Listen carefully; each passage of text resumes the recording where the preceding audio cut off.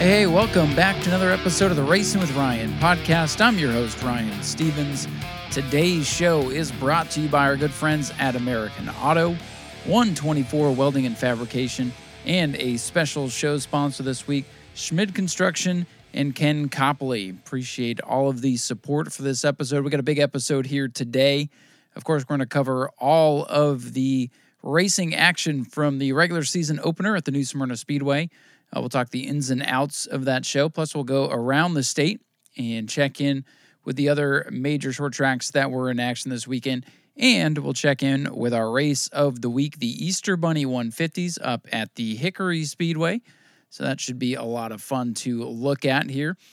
Like I said, a lot of stuff to get into, and we're going to flip-flop things here this week. We're going to talk the local, late model, short track type stuff first. Then we have a special interview today with Ken Copley, driver of the number 7 E-Mod. He's going to tell us all about his opening night and his racing career, and we'll get to know Ken a little bit better, as I think you're going to have to watch out for the number 7 E-Mod here in 2022. And then on the other side of the break, we will cover the NASCAR stuff over at the Atlanta Motor Speedway, a very polarizing event this past weekend at the now Atlanta Super Speedway style racetrack. So we'll cover all of that and more throughout the show here tonight. So I don't want to waste a whole lot of time because I feel like you guys like an episode that's probably about an hour long. Now, no promises, but we're going to get right into it. Let's quit wasting time. Let's talk about the new Smyrna Speedway season opener that took place this past Saturday night on the 19th. Well, the season has started, that's for sure. The Bombers, holy crap, the Bombers, man, you guys showed up, and it's amazing that you guys got the double down on opening night. Everybody else kind of struggled to get cars, and of course, there's not just one reason for that. There's many. But the Bombers, it didn't sway the Bombers. They're coming to race for 125. They're basically racing to get their pit money back for the next week, and yet they brought 25 cars. And there's controversy in the division. Let's get right into it. New tire rule. The tread count on the tires has changed. The Falcons are no longer usable in the Bomber division, which I feel like did give a competitive advantage to those that were able to get them. I'm not going to say that it was a bad thing because everybody could have run the Falcon tires, from what I understand. It's just a choice thing. But now that those tires are outlawed, it puts everybody at a more level playing field, as you can run on a little bit cheaper tires. Now, of course, the debate is, are they going to hold up as well? Are they faster? Are they better for the racing? Is it safe? Well, to be honest with you, one driver felt like the new tire rule wasn't safe and that it was going to be a shit show. And it was Eddie Evans. And here's the thing. I'm not going to call out Eddie and, say Eddie's wrong. Eddie has a right to A, not like a rule change, B, not feel the same on these tires, and say, and say what he had to say. I mean, we had 24 drivers take to the track. We had some incidents and nobody was hurt. So I don't feel the tires aren't safe, but he didn't feel comfortable. So I feel like he brought his car out to prove a point, like, hey, this is not the direction we should have gone. And you know what? He's entitled to that opinion. I wish he would have raced. I really do. Wish he would have at least started the feature and taken $50 with him. I'm sure to him, $50 doesn't mean that much, but at the same time, since you were there, you should have just started the feature. Anyway, Eddie Evans doesn't like the tires, but I feel like he already had that made up in his mind before, because when I talked to him a week or so ago, I asked him, hey, what's the plans with you guys? I'd like to, put you guys on the entry list, put you guys in drivers of the week, that kind of thing. And he said, well, Jim and Daniel are going to go race. I'm not sure what I'm going to do. So I think Eddie already had it in his mind that he wasn't going to race this year. And that's fine. Their rule changes are always going to be polarizing. And I feel like anybody who feels like a rule change is not in their favor has the right to put the car for sale and not want to run. I think, trying to make a stink of things and say everything's not safe and this and that is a little too far. But again, each driver is entitled to their opinion. I feel like the tire thing worked out great. If you go back to Speedway video and watch the Bomber race, you had like 12 cars on the same straightaway. Last year, it was like 1 or 2, 3 guys on their own straightaway and everybody else playing catch up. So I felt like the race was close. It was good, hard racing. I mean, here's what I'm going to say. With the new tire rule, the good drivers were still up at the front, but now the playing field has been leveled to where these other guys that maybe didn't have the Falcons or didn't have this, didn't have that, are now getting to show that they too are good drivers and now can compete. I mean, God, it was fun watching Jim Snyder come through the field. It was fun watching two veterans. Well, we'll call Stephen Wright a veteran now, but a very good driver in his own right, battling with Dustin Higdon for the win. And Dustin booped him a few times, got him loose. Never wrecked the man. I'm not even going to say he tried to, but he bumped him going to the corner trying to send him up the track. And Stephen Wright was able to hang on, and Stephen Wright was the first of the checkered flag. He didn't get to keep it, of course. He was DQ'd by weight, which I hate. You guys know how much I hate disqualifications. I mean, they have their place. But I like seeing stuff won on the racetrack. So Stephen Wright, and he didn't like the tire rule. I have a feeling that we'll only see Stephen on select nights now. With the disqualification, out of the points, not happy with the tires. I hope that we see him run. I hope we see everybody run. But I understand if he takes some time and figures out what he wants to do going forward. The Bomber race was great. And like I mentioned, Jim Snyder coming from the back, he got involved in one of the heat race dust-ups with one of the rookies out there. And he started 24th. That was basically dead last. There might have been a few cars that waved him ahead. So he might have started 18th or 20th on the grid. But he came all the way up to 4th, 5th at the checkered flag, 4th in the standings, passing cars. And he got up there. We had Stephen Wright, Dustin Higdon, Dan Webb, CJ Creech, Jim Snyder, some of the top dogs in this division last year, even with the different tires that they could run, still the top dogs this year. So does it change the way you have to drive your car? Absolutely. Those that were able to set up their car and be able to handle it had a good night. And there are some maybe chasing it a little bit. It is going to change your setup a little bit. You can't drive the same way that you could on those other tires. So I understand where there are mixed feelings, and I am completely sympathetic, because if I was one of those drivers within the rules, using the Falcon tires last year, not able to use it, have to put different tires on, have to change a bunch of stuff to make it right, and then you miss a little bit, you chunk some tires. That's frustrating. It is. It is. But for the overall health and goodness of the division, I think it was a good call. Let me just read. I want to read the top 10. So you had Dustin Higdon, your winner, Dan Webb, second, CJ Creech, third. So a mix there, veteran and newcomers. Jim Snyder, fourth, last year's champion. So the cream right back to the top. Brandon Monroe, first top 5 for the 14 car and a 24 car field with a double down. Todd Latour in his dirt car, he finished in the sixth position, yes. Then it was Daniel Snyder, a rookie. Todd Smith in the 88. That car was dog meat a couple of weeks ago, and now he's in the top 10. Larry Masters in 9th. Nick Abatzis in 10th.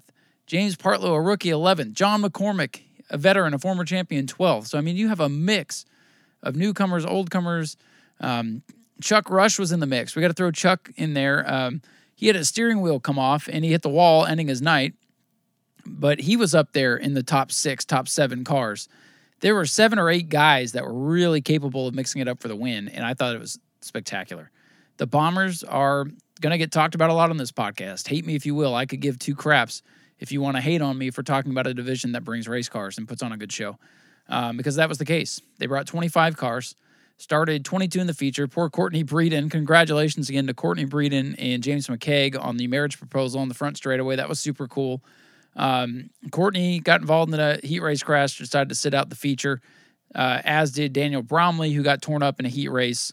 Eddie Evans, of course, made the decision not to race, and then Stephen Wright with the DQ. So 25 cars on the ground, 22 started the main event, and it was fantastic. Just an absolutely great race, great start to the year for the Bombers. There are even more coming out. We had a couple of people register online, and they weren't there, so I expect a few more to come out. I know a couple other drivers that have let me know that they should be here this week. So I think there's no doubt that for the second week in a row, the Bombers could at least show up with 20 cars and hopefully get the double down for the second week in a row. So keep up the good work, Bomber drivers. Very entertaining race. Definitely in my mind, these aren't the flashy late model cars, but they were the best race of the night. No doubt about it. I want to talk about the E-Mods here a little bit. We are going to hear from Ken Copley, the runner-up finisher He brought a sponsorship to the program here this weekend he's going to do that for the E-Mod episodes when the E-Mods race. So I appreciate Ken and his sponsors coming on board, supporting the show. E-Mods, it was a solid turnout. I mean, there was 8. You'll hear in the interview, we expect more to come as the year goes. But it was a great race. You really had 4 drivers. Throw John Compagnon in there. In the 5. You had 5 guys that were relatively close together. This looks like we're going to have a good competitive season of E-Mods. Yes, Earl Beckner won, but no, Earl Beckner did not come out in the 71 car and stomp everybody's butts like he did the last couple of years. He drove for Timmy Walters, who's been getting that car back together. Earl's been helping Timmy, and Timmy threw Earl in the car as kind of a thank you for helping me, shake it down, what else do we need sort of deal. And Earl did not win this thing easily. He and Art Koonsman got into it, and Earl had to come from the back about halfway through, and Ken Copley for a while led the race. Looked like maybe he was going to pull the upset. Dylan LeBeau was up there. We got a good crop of drivers. Rookie of the Year chase is going to be interesting. James Adams and Greg Dame are the 2 leading candidates there. If Earl runs every race, Earl's going to be tough, and it's not because his car is illegal or because his car is this and his car, because Earl's good. There's no doubt about it. Earl can win in just about anything. I made a joke with him. I don't think he found it too funny in Victory Lane, but I was like, man, we could throw you in a bomber car and you could probably go spank everybody. Earl's just that good, especially at New Smyrna. So Earl Beckner did win the E-Mod race. Ken Copley 2nd. Dylan LeBeau 3rd. Art Koonsman 4th. James Adams your top 5. I think the E-Mods are only going to get better going forward. Sportsmen were definitely disappointing. Only 8 cars. It was really a battle between Michael Atwell and Timmy Todd, and it was a track position race. No yellow flags, no real issues out on the racetrack, no drama, which is a good thing. But even though there was a shortage of cars, you got some cool stories because Timmy Todd won the championship last year, did not win a race. He takes care of that early on this year. Michael Atwell subbing for Travis Devendorf, who couldn't make it, finished 2nd. George Alexander 3rd. Richard Fiore 4th. Justin Reeves. Some guys that just, you don't normally see them in the top 5. Got some top 5. So, yes, I know the car count was down, but this gives some of these other people a chance. And, there's been other years, like when Steve Barnes won the championship, when there's only about 7-8 cars every night. So, okay, yeah, the cars aren't there, but somebody's going to make a story for themselves this year, and hopefully there'll be more cars. And that's not a knock on Steve Barnes. He's a friend of the show, and I like to pick on him. He's just doing other things this year, and that's fine. But that does not mean that he can say what he wants about car counts and everything else is better, and so can everybody else. But makes for a good story, and we'll see how the sportsman cars evolve throughout the season. Ron Whaley, an unfortunate DQ, getting a car back together. I guess they missed it on the scales a little bit. So hopefully we see Ron back and he can do even better than he did. He was 3rd at the checkered flag, got DQ'd. Pro late models, yeah, a little disappointing here as well. Missing quite a few cars from last year. The entire RCS camp was absent.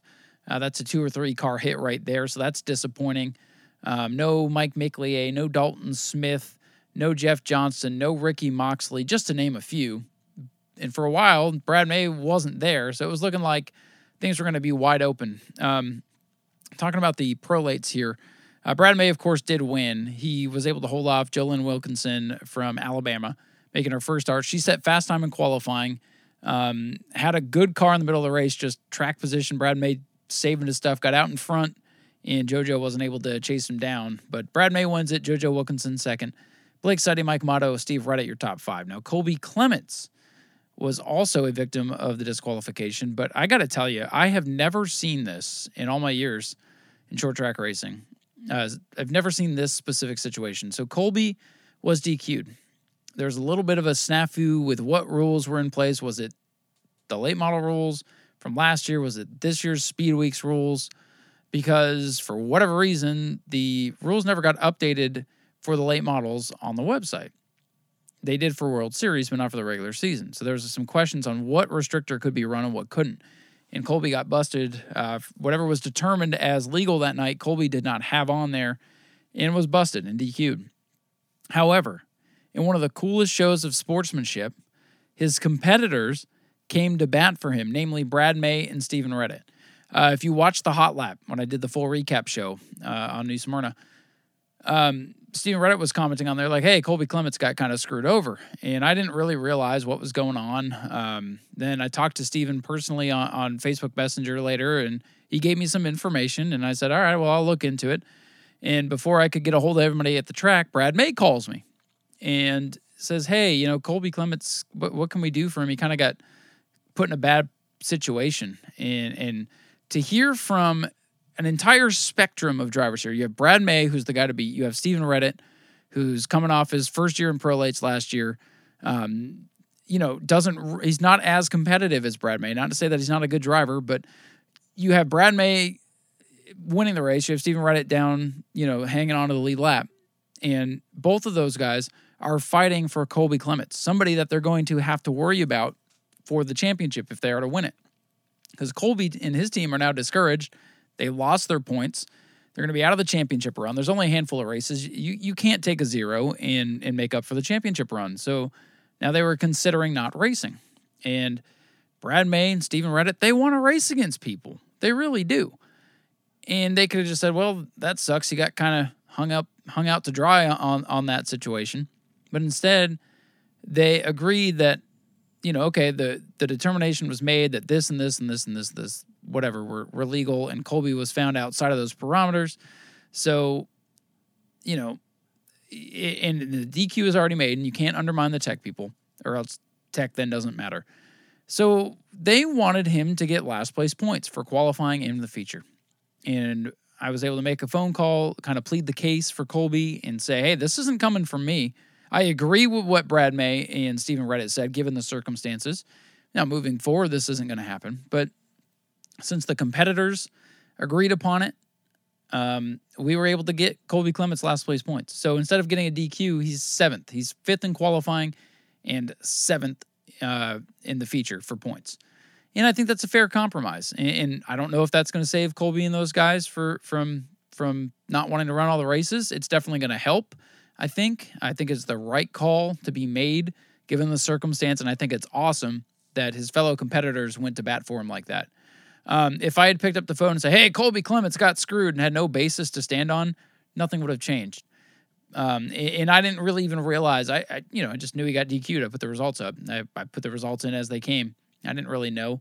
I knew Steven was from Wake because I heard it on the radio at the track.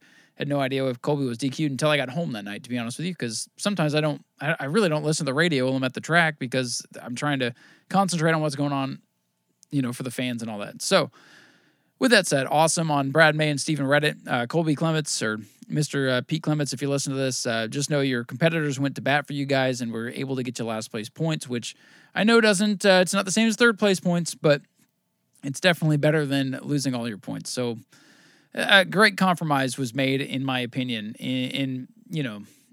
This isn't the first time a situation has gone like this.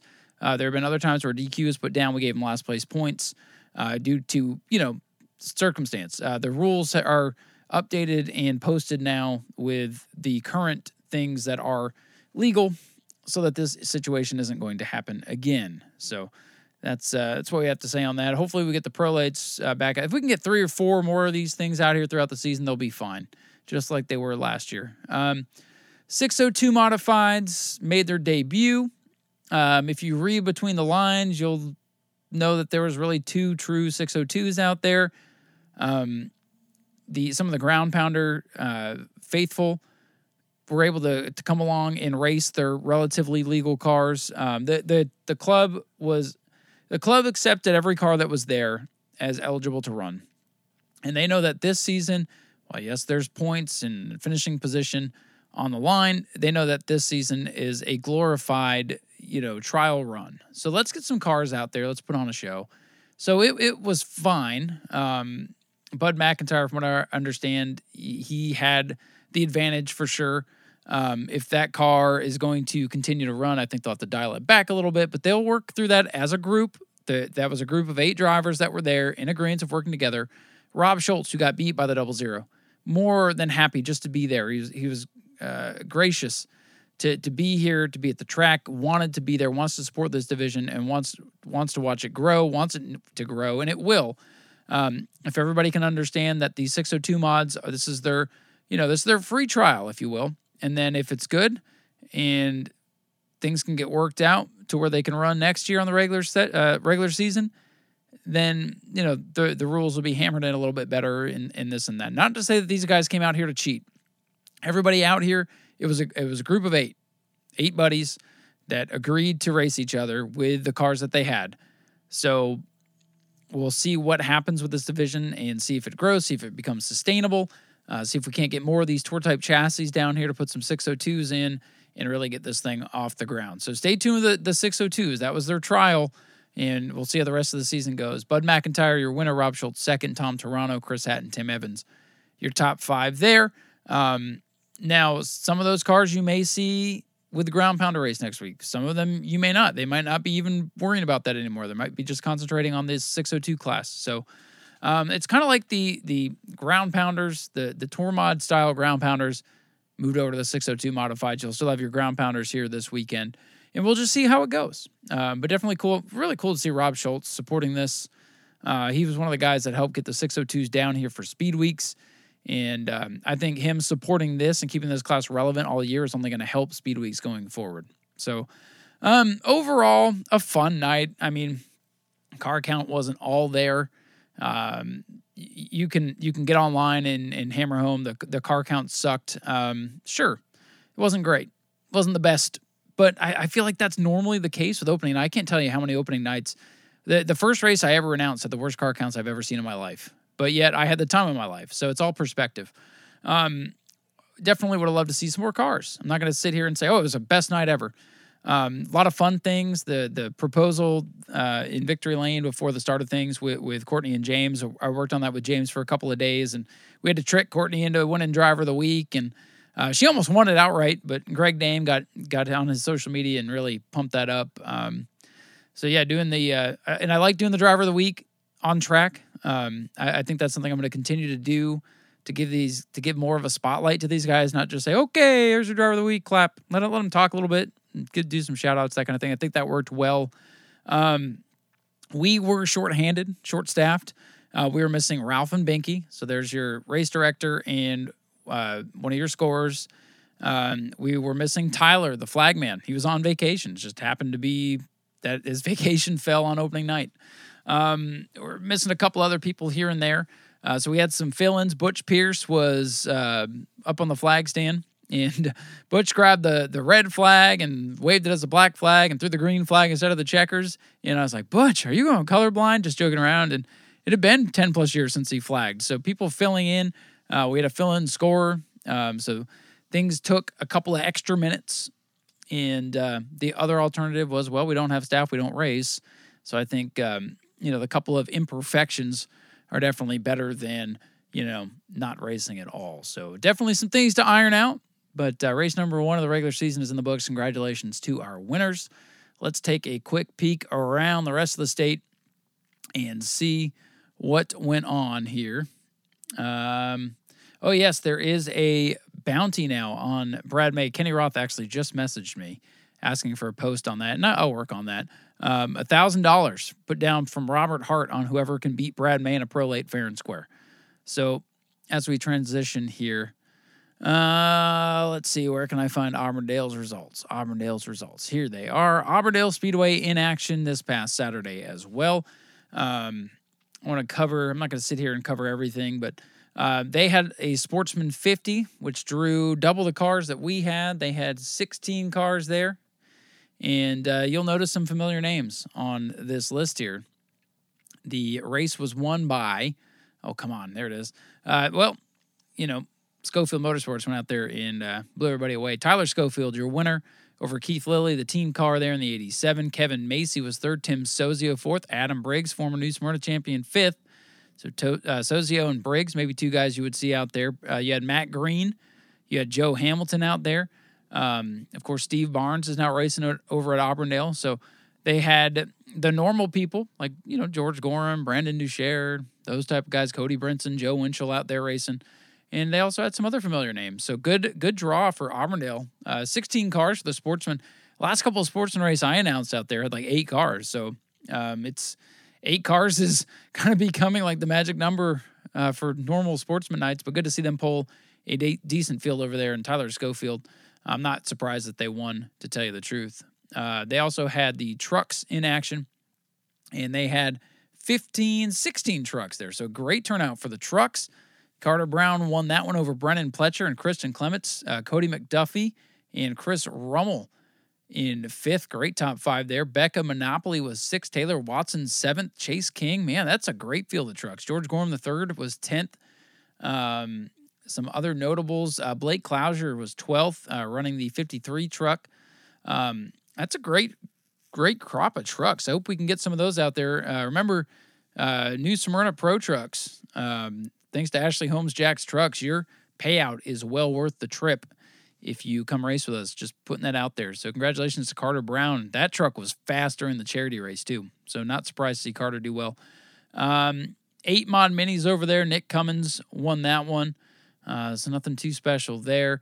TJ Cruz in the 14 car. Finally a new winner over there. There were some DQs, but they had, we had 25 bombers. They had 16 scramblers. So, I mean, the cars are out there, folks. Cars are definitely out there. We just keep spreading everybody thin with around the same type of stuff. But, I mean, it's still a good turnout. Good 14 cars put on a hell of a race over there at Auburndale, let me tell you. But TJ Cruz wins in the 14 car. Crown Vics, they had 14 of those. Jonathan Wallace beat Chris Rummel in that one. So it looks like a very good day over at the Auburndale Speedway. So kudos to them. They continue to draw pretty good car counts and put on some good shows. Obviously, I've worked at Auburndale a few times, always willing to, if they call me on an off night and have me come over there, I'll go over there in a heartbeat. Love that place. I love the people there. So glad to see they're having continued success here. 417 Speedway, also in action. They had the wing sprint cars, the Southern Shootout Series sprint cars there for 40 laps. That was won by Davey Hamilton. Only 11 cars there. But, man, 11, 14, 15, that's kind of been the magic number. So Davey Hamilton wins over Sport Allen, Bruce Brantley, Daniel Miller, and L.J. Grimm. All very good drivers. So they're still very solid drivers for the sprint cars. You get 10, 11, 12 of those things, and it looks great, especially on the smaller tracks. Legends cars, what big draw here. They had 19 Legends cars over there at 417. Willie Cuddy from the old Cuddy clan, the orange cars. You know what I'm talking about if you've been around this type of racing. So congratulations to Willie Cuddy, besting a field of 19 in the Legends. A-Mods had twin features, and they had 12 cars, so not too bad, but both races were won by Scott Keebler, Jacob Wallace, Wally Smith, Jason Deaton, Thomas Razor, top five in race one. Keebler, Dan Scott, Jason Deaton, Ronnie Abney made the trip down, and Wally Smith, your top five in feature number 2. So not a bad turnout there for the A-Mods, which are the E-Mods with DOT tires. Crown Vics, only 6 over there. Logan Leonard, the winner. Let's quickly browse over to the Citrus County Speedway. They ran super late models for 50 laps, 14 cars, so solid for a 50-lap normal shootout style race. I'm telling you, we talked about it on this show, and I don't know if I'm just being pessimistic or not, but super late models are a tough draw right now. 14 cars, I think, for Citrus is, still, it's not, you're not going to not go to the track because they only got 14 cars. But you would think with Citrus, they would draw, 16 to 20. But that just tells you it's a tough draw right now. Citrus, of course, always does a great job with everything. So it's just a way of the times right now, I guess. But the race was won by Jared Irvin. I did watch highlights of this race, and Jared Irvin really dominated. He held off Patrick Staropoli. Randy Anderson was third. Jonathan Guy, the Guy family from Auburndale.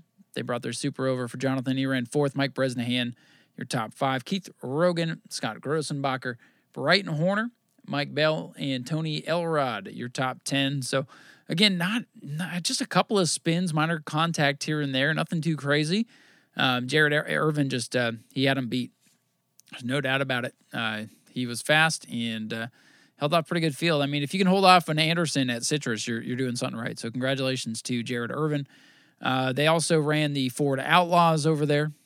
They had 16, so that's kind of down. but then again, Ford Outlaws were all over the place. They ran at 3 tracks last week. Thomas Pete was the winner over Eric Sharon. In the mini stocks, they had, that's a good field. They had 15 mini stocks, which are close to the Bomber. So, again, you have 3 different tracks around these type of cars. Caleb Boardman, the winner there. Pure stocks, which, of course, if you know me, you know I love the pure stocks. Those guys were in action. Good field of pure stocks, 14. So pretty good field of sports pure stocks. Larry Welter Jr., no surprise, your winner over James Johnson, Cody Struble, Gregory Dick, and Eric Sharon. And then one final class here. I know I'm kind of breezing through this, but since I wasn't there, I don't have too much commentary on it. They also had the street stocks, which are very similar to the pure stocks, but they're different. 14 of those. So solid all the way around. It really was. Jonathan Appleby, the winner in that one. Jace Henley, Peanut Waller, Cody Struble, and Joe Girard rounding out your top 5 in that division. So there's a quick look around the state at what was going on. And if you remember back to last show, I talked about picking a big race to kind of follow. And I did this, I'll be honest with you, I didn't have time to watch it, but I followed via social media. There was the Easter Bunny Twin 150s over at the Hickory Motor Speedway. And the reason that this event caught my eye is some of the drivers running. Now, this is the past championship super late model, the Pro All-Star Series that typically runs up north. We've seen them down here in the south a couple of times, but this is the past super late model series. So some familiar names, but a lot of the northern guys in this one. There were 34 cars. So I know PASS is a little bit different. There's a big debate going on, which I'll quickly touch on it. The Hamke cars have kind of been more or less outlawed from PASS competition. And I don't know if you'll notice this or not, but the Hamke cars won both the Easter Bunny races. So I think PASS is trying to get more of a solid rules thing down that's going to make it more applicable to the cars that run up that way. But that's going to, the traveling cars are going to be, Ty Majeski already said, well, no Oxford 250 for me. This could hurt some of these other guys. But again, the reason these races caught my eyes were the winners. Race number 1 went to Ryan Moore, who we've seen run at New Smyrna before, former super late model champion. Didn't run this year, but he's won the Red Eye. He's won races at the World Series. He's a champion. And of course, the son of Kelly Moore, one of the top runners in the old Busch North Series. Ryan took the win on day number 1 ahead of Cole Butcher, Joey Polwarzik, Gabe Brown, and Austin McDonald, names that you should be familiar with. I'm just going to stick to Joey Pole from now on because I completely butchered that, even though me and Margot talk about that name all the time. But like I said, 34 cars. And looking at the rundown here, this is what always impresses me to see how many cars finished on the lead lap. 14 on the lead lap, and you had 18 that finished at least 146 laps. So that looked like a pretty good race. And then, of course, the next day, so they raced Friday and Saturday. The next day, your winner, come on, computer, help me out here, William Byron in the 24 for Donnie Wilson Racing. So Donnie Wilson Motorsports continues their impressive run as of late. William Byron now with 3 big super late model wins. And I love that Mike Joy called this out on the broadcast on Sunday, before William Byron even won the race. Spoiler alert for later in the pod. When he's like, yeah, William Byron's been having a great year, won 2 super late model races at New Smyrna, and now the Easter Bunny 150 event over at Hickory. So he won night number 2 over Brandon Baker, Garrett Hall, Derek Griffith, there's another name you should be familiar with, and Joey Pole. Your top 5, Austin McDonald, DJ Shaw, Gabe Brown, Trevor Sambor, Ben Rowe, the top 10. Names that I'm very familiar with from up north. But again, 32 cars started night number 2 and 11 on the lead lap. So probably longer green flag runs tonight. But we had another 18 cars within 3 laps. So it looked competitive. They had a good draw. Now the past super late models, not exactly the same guys, but most of the same guys that you'll hear. So they had a good draw. But hey, you put on twin 150s and have a decent payout, that's going to draw some cars. So that is our weekly racing roundup here. Congratulations to all of our winners and all of our tracks. It was a beautiful weather weekend, and I think the tracks thrived. I don't know how the crowds were at the other racetracks, but I'll tell you, the crowd at New Smyrna was much better than I expected. I definitely promoted the hell out of it. Kenny definitely helped promote the hell out of it. So we got people there. I just hope we give them a better show here going forward. But thanks to everybody that did come out. Congratulations all the track for getting your racing in. And we are going to take a quick commercial break. Then we'll hear from E-Mod Driver Ken Copley on the other side, and we'll cover all the racing action from the Atlanta Motor Speedway and that wild super speedway style event that they put on Sunday. This episode of the Racing with Ryan podcast is brought to you by our friends at American Auto Tires and Service. If you need anything done on your vehicle, make sure you take it to see EJ and all the guys at American Auto. No job too big or too small. They will take care of you, whether you need one tire or all four. Whether you need a complete rebuild or just a tune-up, make sure you stop by American Auto and let them know the Racing with Ryan podcast sent you. We are also sponsored by our friends at 124 Welding and Fabrication, our good buddy Ron D'Alessandro. Hopefully you've made it over to some of his car shows, as that's always a good time.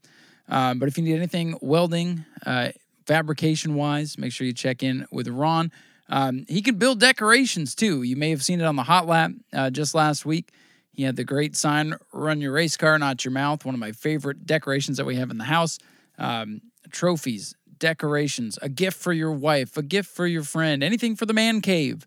Ron can take care of you if you need a race car or anything like that.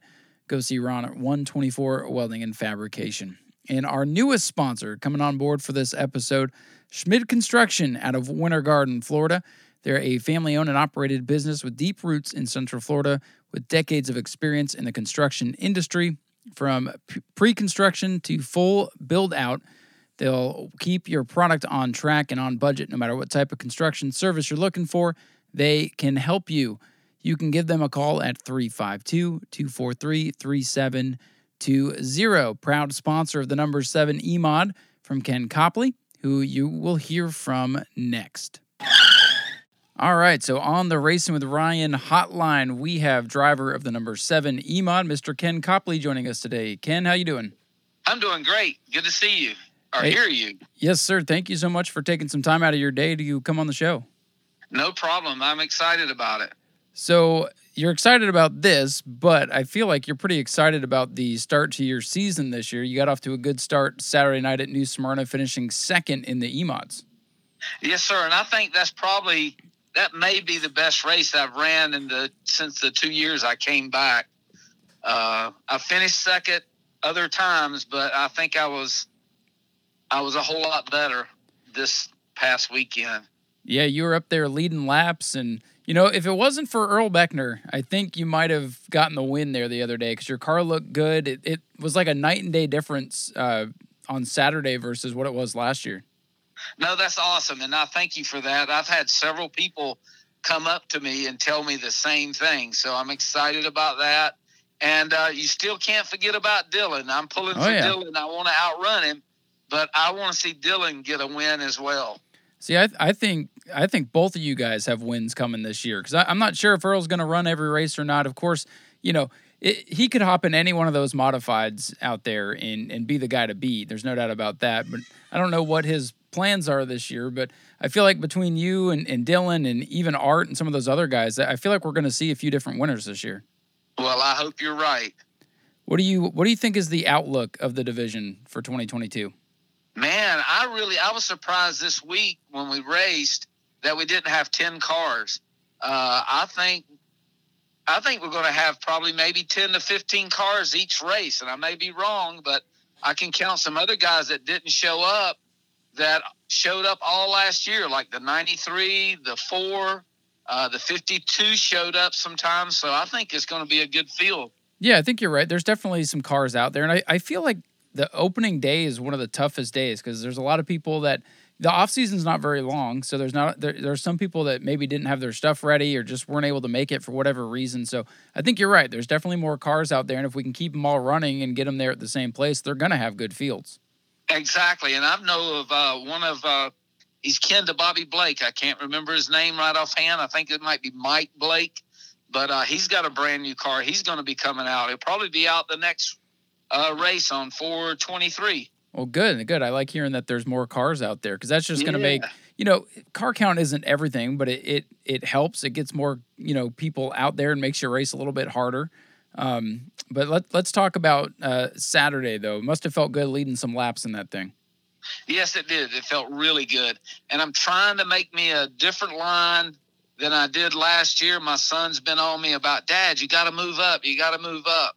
So I'm trying. I still need seat time, believe it or not. I've done this now the last 2 years, but I still need seat time. Well, it's a learning thing. It's, especially with those E-Mods, they're such different vehicles than what most people are used to. So you get out there and you guys race maybe if the weather is nice twice a month or so. So the seat time is very important, and you haven't raced since the end of last year. So it's been a little while, but it looked like you knocked the rust off pretty fast. Yep, we're trying to. So what kind of work did you do on the car during the off season? Did you make any big changes, or was it just changing up your driver line? I changed my driver line. I've changed some springs. I changed some shocks. So we did change quite a bit. Yeah, it definitely sounds like those changes work, that's for sure. Because sometimes, you talk to Dylan LeBeau, and he's like, yeah, we missed the setup. They made some changes. It didn't work. It sounds like the changes you guys made definitely worked. And I'm telling you guys, we're that close, and you're knocking on the door of that victory. Yes, that sounds good. I can't wait till the next race. Yes, sir. It's going to be very, very exciting. And, I think we're going to see somebody else in victory lane next week, even if Earl's out there, because he was competitive. But I think you guys are going to catch up to him and make him earn these wins. So you got back into this E-Mod thing back 2 years ago, actually won the championship back in 2020. What made you decide to get behind the wheel of an E-Mod? I had a friend of mine that was looking for, well, not a friend of mine, a friend knew Jim Daly, and he was looking for a driver. And they mentioned my name, and John Campion says, man, I remember him as a kid. Is he still around? And that's how I got in the seat. And we went to Bronson and ran. And the first night out, I ran second, and I was hooked again. That's usually all it takes. You get back behind the wheel of this thing, and you have the bug, and then decide to bring it out to New Smyrna. And did you expect 2020 was a weird year with COVID and some of the season being cut short. Did you expect things to go your way like that in 2020? Not in my wildest dreams. I just was really happy to be able to get on the track and show my kids. My kids never seen me race. A couple of them wasn't even born. So They never seen me race. And I just wanted to get out there and do it again. And I didn't realize that, it was going to turn into this. That's crazy. Things just fell into place so well for you in 2020. And then, last year, every season has different challenges. Last year, you were there, you were up in the points, so you had a good year, but you could just tell that the car just wasn't quite working for you. And then you get off to a great start on Saturday night. So it's interesting to see the year-to-year progression or regression. Not to say that last year you regressed or anything, but, you guys did admittedly struggle with the race car. Oh, most definitely. We did struggle with the race car last year. And I think it was a lot the driver, not so much the owner, but the driver. See, and you're out there learning, you changed your line, and they better look out for you this year. I did want to ask, though, you got back behind the wheel of this thing, and you said some of your kids have never seen you race. When did you start racing? I started racing in 1979. 1979. What division? In street stock. Street stocks, okay. And I stayed in street stock until 1982. I was 1980 Rookie of the Year. And then in 82, we moved up to Thundercar, they called it. And we were really successful. I had my dad, that twisted wrenches, and he was really good at it. I'm not good at that. But he was really good at it, and we were competitive. We either blew up or run in the top 4 almost every time we went out. That's pretty good, minus the engine problems, of course. But yes. You guys were the ones that they knew you had to beat. Yeah, and we were the only Ford out there, other than Granny Tatro. I don't know if you remember her or heard of her. Nope, I'm not familiar with that name. Yeah, but we were like the only Ford out there. So, and what was really cool in 1982, also I led a whole 100 laps and won the Florida State Championship there. Oh, nice! And that was was that at Orlando? No, at New Smyrna. Oh, that Speedway. was at New Smyrna. Okay. Yep. And that's where you got your start at New Smyrna? I swear I got my start at New Smyrna, and I ran some at Speed World, went up to Ocala, went over the wall there out in the trees. I got some pictures of me in the trees at Ocala. Well, that's pretty scary. Is that the wildest ride you've ever been on? It was crazy. Is that your wildest ride? No, my wildest ride was probably flipping coming out of turn 4 at New Smyrna Speedway. I flipped all the way until I got past the flag stand. Oh, my goodness. And that's a long way, too. That's a long ways. And the person that came out there to check on me was Leroy Porter. Of course. Yeah, because he used to park right there on the front straightaway. But that was the wildest ride. The scariest one, I had the throttle stick on me one time, and it took me a while to get over that because that was really bad. Yeah, that's about the worst thing you could have happen, especially at Smyrna with the long straightaways. And that it almost happened to Greg Dame there in the practice run. He had it come out of gear, actually, and turn around backwards into the wall. But, man, hitting the wall there especially has got to be a bad feeling, especially when there's nothing you can do about it. Oh, there's nothing you can do about it, man. That is terrible. And that stuck with me for about 3 months. Yeah, no, I can imagine. You think about it every time you go off into the corner. Exactly. I tell my dad, check the carburetor. Man, that's terrifying. So you've definitely had a career of ups and downs, but I think every single race car driver experiences that if they do this long enough. Yep, they do, unfortunately. So what's your best racing memory? My best racing memory is leading every lap at the Florida State Championship race at New Smyrna Speedway. And another good memory, I used to race against Jack Simmons. Okay. And he drove the Denny's car. And I drove a big old Cyclone. And we called it the lead sled. The night I won, I was on the inside, and I finished him in front of him at the line. And you could not see his car because my damn car was so big. That's amazing. Yeah, he had a Camaro, and I had that big old Cyclone lead sled. How did you get a boat like that to turn? Well, I was 18 years old, so that probably helped. You just wrestle the thing around the corners. Yeah. See, that's fun. That's why I like those Bomber B cars. You kind of you get a little bit of that old school racing look to them. You still have the muscle I love cars. That class, and I like the y'all call them LKQ or something. Oh, the Super Stocks, yeah. Yeah, that class there. I love that class. That reminds me of when I was racing. Is that class? Oh yeah, that's old school looking Monte Carlos and Camaros now. I love it. Yeah. That's the race that's the division that got me hooked on New Smyrna. I came out randomly one night and Super Stocks were up first and they put on a heck of a race and it was side by side for 25 laps and I'm like, yep, this is awesome. That's my favorite class to watch out there is that class. I bet. Yeah. You ever thought about getting one? No, sir, but I am building a new car right now as we speak. Oh, are you? Oh, all right. So they better look out for new and improved Ken Copley. Yeah, new and improved. We just got to keep getting a little bit of money. We just, a piece at a time. We're doing the Johnny Cash thing right now. Oh, hey, I understand that 100%. But it's coming along. Hopefully, it'll be out this year. Awesome. Yep. So potentially a new car coming out. And one thing I wanted to ask you is you run the number 7. Is there any significance to the number 7 for you? The reason I run the number 7, it was Jim Daly. He's the one that got me back into racing. Mm-hmm. And the number I ran was 7. And he passed away. And when he passed away, everybody goes, Ken, are you going to continue to race? I'm like, yeah, I think I'm going to find a car and I'm going to do it. And I did that because of John Campione's said he would be on board with me to support me, to have me help me. Yeah.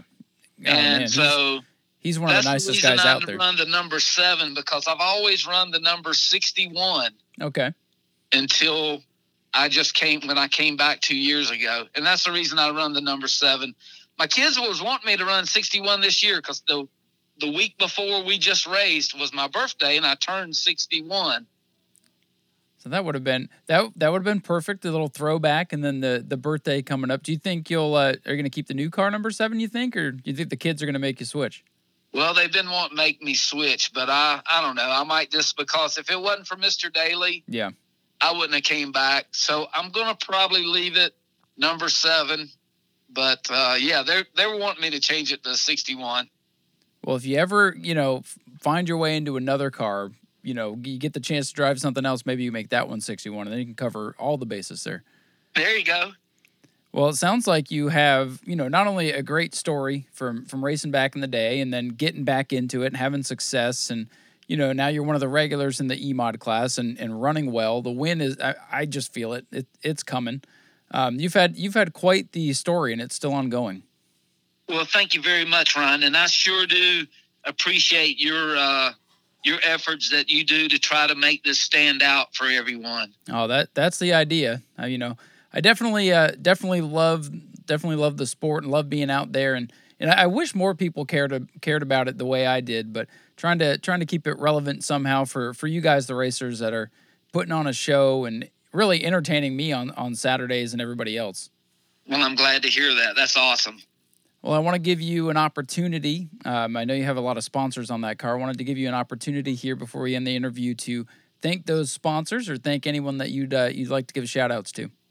Well, most definitely. I want to thank Smith Construction for sponsoring my car, Wayne King Racing, and CCS Construction. All these guys, with the exception of CCS Construction, I've been friends with for probably 15 years now. So they're more than just a sponsor to me. You know what I mean? That's your support system, really.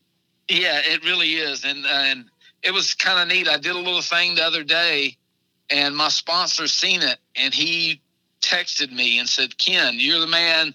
I'm proud to be your sponsor." Man, that made me feel good. Absolutely, because, there's a lot of people that just want to go find a sponsor, take their money, and don't ever do anything to give them back, to give back to them. And it sounds like you're covering all the bases on that as well.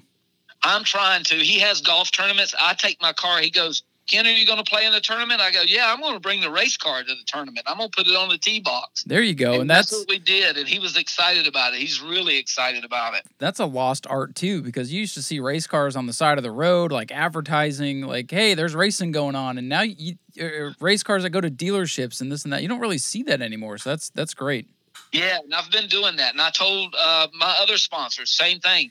All you got to do is let me know. I'll bring the car there. That's amazing. That's the best promotion right there, because you want the people to see the cars, and then if they show up to the racetrack and see that car, they'll be like, "Oh, that's the one I saw at the thing," and then they have a connection with a certain car out there, and it keeps their interest more. And that's how you make fans. That's how you get people to come back. So it's great to hear that you're doing all that and keeping the sponsors happy, and gave them a good ride on Saturday too. Yep, I'm excited about it, and my whole crew's excited. My crew chief, Casey Hawthorne, has been with me ever since he was a kid. I used to babysit him. Oh, yeah. So him and Casey and Ricky Smith and my number one fan, Polly. And let me tell you about Casey. He's the man to beat in the spectator races right now. Man, I tell you what, you better buckle up if you want to outrun him in the spectator race. No kidding. He's got that black Mustang hooked up right now. So, and I know Casey used to be a good racer out there in the past as well. Yes, and my dad and his dad, we all kept our cars together. Matter of fact, first time he ever drove a car was my race car. Oh, wow. Yeah, so we go back, way back. Yes, sir. Good to have that long-term team together, that support that you have with the team and your family and your sponsors. You've got a real good thing going, Ken. Well, hey, I appreciate that. We do our best. Well, real quick before we let you go, what's the number one goal for the 2022 season? My number one goal is to win a race. I got to win a race. My sponsor was messing with me. He goes, "Ken, we might have to renegotiate your contract if you can't win a race." I says, "We'll work on that." All right, well, make sure you tell him to listen to this so he can hear that even the announcer, the guy that pays attention every single lap, feels like you got one coming. Awesome, and I'll make sure he hears about this. All right, Ken. Well, thank you so much for coming on the show, and we look forward to watching you. We'll be talking about the E-Mods here quite a bit on the show. All right, man. Thank you for your support, Ryan. Yes, sir. All right, ladies and gentlemen, that is Ken Copley, driver of the number 7 E-Mod, and we'll follow along with him the rest of the year and see if he can get that win. Once again, we'd like to thank Ken Copley for calling in the hotline and having that great conversation with us. We got to learn a little bit about Ken. Of course, I'm familiar with him from his last couple of years in E-Mods, but great to hear his start. And he's kind of like me, been into racing for a long, long time, kind of got out of the short track stuff for a little while, then got the bug again, and now can't get taken away from it. So, again, thanks for thanks to Ken for taking the time for the interview, and I want to thank him for sponsoring this show. He is putting up some money for each of the episodes that are going to cover the E-Mods and going to give his various companies that sponsor his ride some airtime. So appreciate the support, and make sure you support Ken's sponsors. Especially a big shout out again to Smid Construction, this week's spotlight sponsor for Ken Copley. They have a ton of clients. I was looking around, Aldi, a couple others. They've built a whole bunch of car lots and churches and all that good stuff. So big thank you to Ken and his sponsors for the support. Give them some love if you can. So with that said, moving on to cover this weekend's Cup Series action over at the Atlanta Motor Speedway, the newly rebuilt, high-banked Atlanta Motor Speedway. They built this place up in hopes to have super speedway-style racing. That was the goal. And since that was the goal, I would say that they passed with flying colors because they got a super speedway race out of that 1.5 miles. Now, does that mean it was good racing? I don't know. It depends. It's very polarizing. It's very split. Some people think that was absolute trash. Some people think that was the most entertaining Atlanta race they've ever seen. I think you can almost say that with each and every Cup race this season. I've been mostly positive. Phoenix was my least favorite race so far, and even that wasn't terrible for a NASCAR race at Phoenix. It wasn't the worst thing I've ever seen. But I think a lot of people are on the fence about these cars, about NASCAR in general, about their gimmicks. Some people think that NASCAR is just too gimmicky for their taste. They want to see them drop the green flag, race for 500 laps, award points. Whoever's got the most points at the end of the year. They're still stuck in 2003, which I understand. But at the same time, I think some of the moves NASCAR has made to, spice things up, I think they're great. Some people are going to see it's too far. It's too much in the entertainment realm and too much like WWE. And if you have that thought, well, God, I hope you're going to your local short track because even short tracks have gimmicks these days. But, some people that were complaining about it are the same people that say I'm not open-minded enough to appreciate different things. And I was open-minded enough to accept this. I'll tell you that. I loved it. It was a long race. It really was. It was like 4 hours. And the minute the checkered flag flew, we had to drive to go get a bed because we got our tax return and went to buy a new mattress and accidentally bought the wrong size mattress because, well, we still had brain fog from Saturday and got home big as life only to be dejected. And checkered flag flew. And so do we. We had 30 minutes to get to the furniture store before they closed. And then we came home and I had to build a bed. And it was a pain in the ass. Thank God Margot's good at that kind of shit. Anyways, I digress. The Cup Series race at Atlanta, it was wild. A record amount of lead changes, 46 lead changes in a 500-mile event. That is more lead changes than we've had all year. 35 at the Daytona 500, 32 at California, 46 at Atlanta. Yes, it was the super speedway style where they were basically gridlocked too wide all day. And I saw some people say, well, okay, yeah, it was close racing, but was it good? They kind of got in a train, 2 lanes, not really too much to go, but it was the same way at Daytona. It was pretty much too wide the whole time. Had to make moves, had to have track position. And what I saw, to be honest with you, was drivers, those stages were long. There was some riding around. But if you want this to just be a 200-mile race, you might as well just throw a green, white checkered, have them start 5 wide and race around to the finish. If you think, well, the race is too long because all they do is sit around and wait to the last lap, well, let's just have a 1-lap shootout and call it good, right? No, absolutely not. So many things happen, even when they were just riding around. Look at the right rear tires that went flat on some of the Chevy teams, which was even Goodyear kind of confirmed that it was team-related, setup-related. You can put, independent rear suspension. You can set up more on the rear end now than you ever could. And I think a couple teams jumped the bullet, and it did bite them. Except for Ross Chastain. He got lucky. His car stepped down on him while leading, and the wall saved him. Nobody else hit him. Then Tyler Reddick had an issue, and he triggered the big one off turn 4. And then poor Ricky Stenhouse. Anytime that kid runs well, something crappy happens to him, and he spun, and they got cleaned out by the Daytona 500 winner. Those were some of the big moments, and most of it was tire-related, which you can have happen at any track. So I don't think that was necessarily a product of the racing. Maybe some of the learning curve to this new car, but it did provide some, stand-up, oh my goodness moments. Absolutely no doubt about it. And for those saying there's nowhere to go at Atlanta to get out of the way, I want to point out the shape of the front straightaway. Instead of the rounded tri-oval, it's a dog leg. So we saw a number of cars spin out through the grass and stay down out of the way in the grass. At Daytona, you slide through the grass, you come back on front of out in front of traffic, and you usually collect a bunch of cars. Here, they slid down through the grass, and the momentum didn't take them back right away up onto the racetrack. In the corners, the corners are tight, but that was the whole idea. They shrunk it down to 40 feet, just like Daytona. Obviously, if there's a wreck in a corner, you go down on the apron, it's going to upset the balance of the car. You're probably going to spin out. So, corners are tough, but don't be pushing each other in the corners. A couple of the other incidents were contact-related. You had the three of Austin Dillon get the air taken off his nose. Kyle Busch got into him. Those two wrecked out. And then the same thing happened with Denny Hamlin and Kyle Larson coming to the end of stage 2. They wrecked each other out, two of the top contenders. So it was wild. It was up and down, 46 lead changes. But at the end of the day, the finish was a good one. You saw drivers waiting, trying to make their moves, and drivers outsmarting each other, making bold moves. And at the end of the day, it was William Byron picking up his first win of the season. The leaders in the truck and Xfinity races were sitting duck. You had last lap lead changes. I expected it to happen, but as soon as Ross Chastain bailed on that outside lane, causing Bubba Wallace and Ryan Blaney to get out of shape, then Blaney to hit the wall, the outside lane was cursed. Chastain tried to get the run and just couldn't make it work. And William Byron did get the win. And it was a deserving win. He led a race high 111 laps. So he didn't just luck into this one. He had a good car all day long. He takes his first win and his first career Cup win out of the state of Florida. So it's been a good season for William Byron. Those 3 super late model wins and now the Cup win, all but locking him into the championship chase. And maybe this year's his breakout season. He won a race in Cup early last year at Homestead and never won again.